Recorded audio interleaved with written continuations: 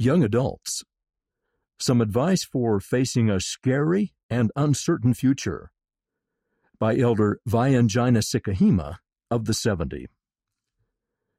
In my personal and professional life, I've faced a lot of uncertainty and learned how Heavenly Father can help us through it.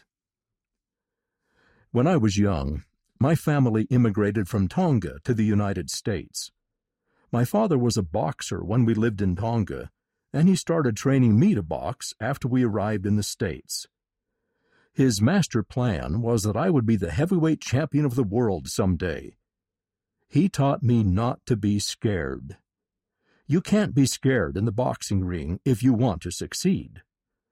My father may not have been active in the church at that time, but he taught me so much about facing difficulty and having courage in the face of fear. Learning to box uniquely prepared me for my profession.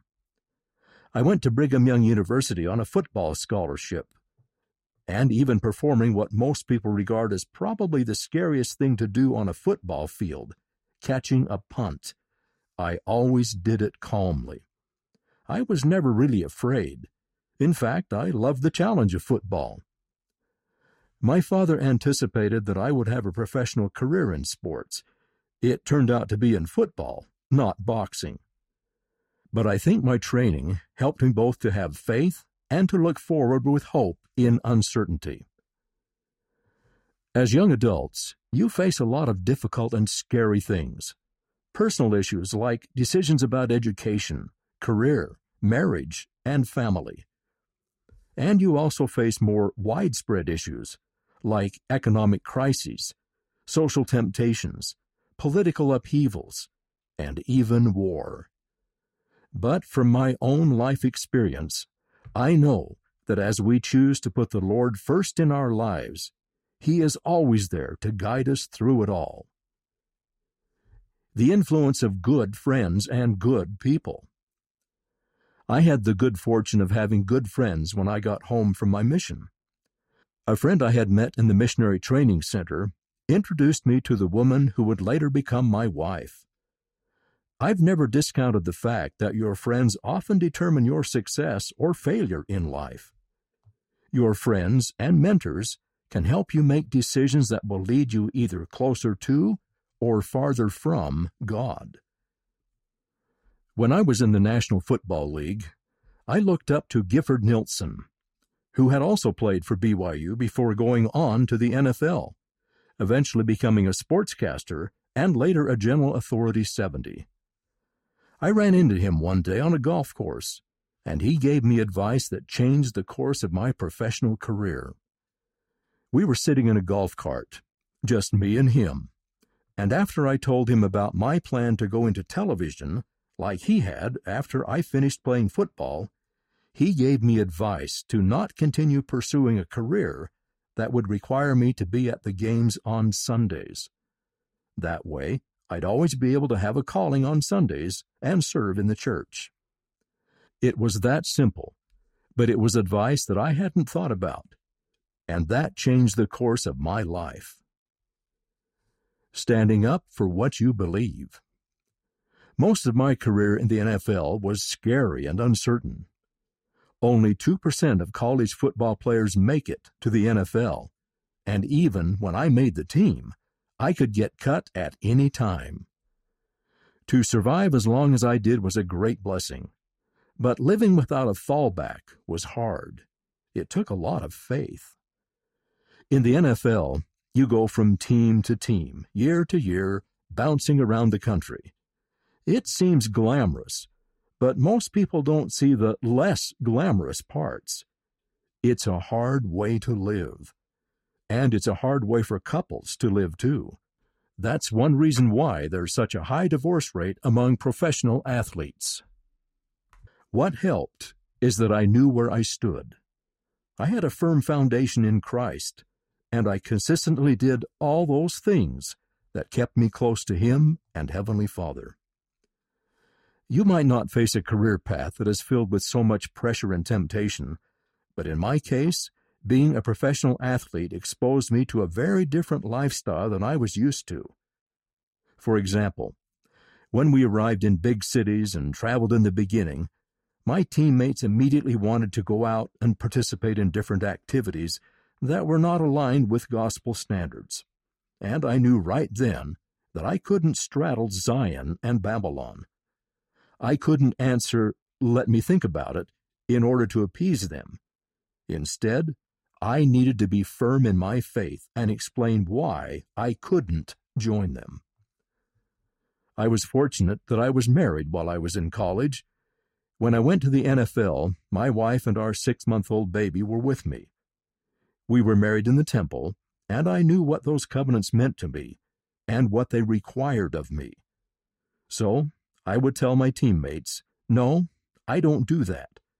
And when they pressed, I'd say, "My wife and I were married in the house of the Lord, where we made sacred covenants. Those covenants are more important to me than anything else."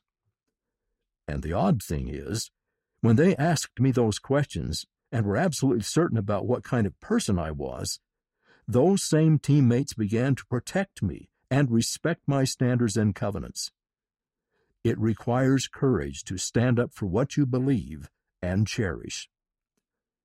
Facing so much temptation was scary in the beginning, but relying on Heavenly Father and remembering the sacredness and meaning of my covenants in the face of pressure always helped me stand firm on the covenant path in my career.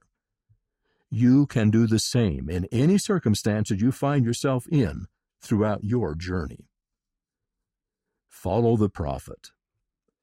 I know that as young adults today, you're facing so much uncertainty and fear about the future, and you might wonder what to do and how to get through it.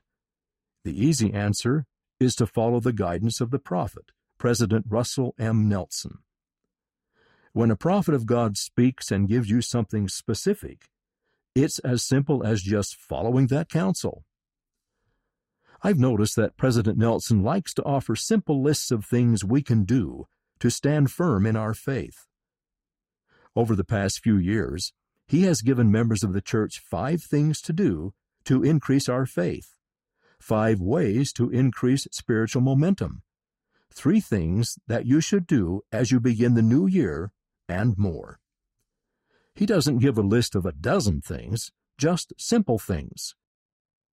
And if you do those simple things and be resolute, your life will be changed by doing the simplest things. Your foundation of faith will stand firm, even when there are scary circumstances in the world. Do those things, and you'll be okay. You will be protected. It reminds me of the story in the Old Testament of Naaman, the military officer who had leprosy. He went to Elisha, the prophet, who told him to go wash himself in the Jordan River 7 times. The military officer thought it was dumb, but the people around him encouraged him as the general to just go do it. And he had the faith to go do it, something so simple, and he was cleansed. Put your future in Heavenly Father's hands. Now, I may not have become a professional boxer, but I did learn some things about facing fears. With all the decisions and challenges you are facing right now as a young adult, I plead with you to do all you can do to seek and keep the Spirit's influence with you always.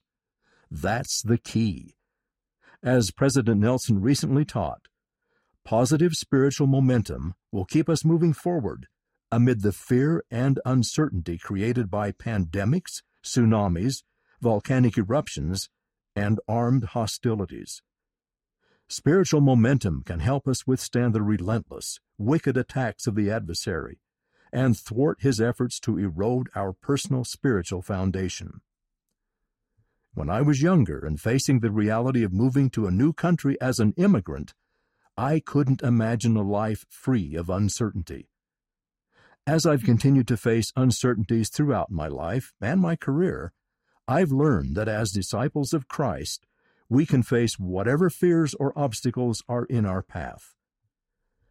As you surround yourself with good people, set and stand up for your beliefs, and follow the prophet, the future won't seem so scary. and you'll be able to move forward with faith in spite of fear or uncertainty.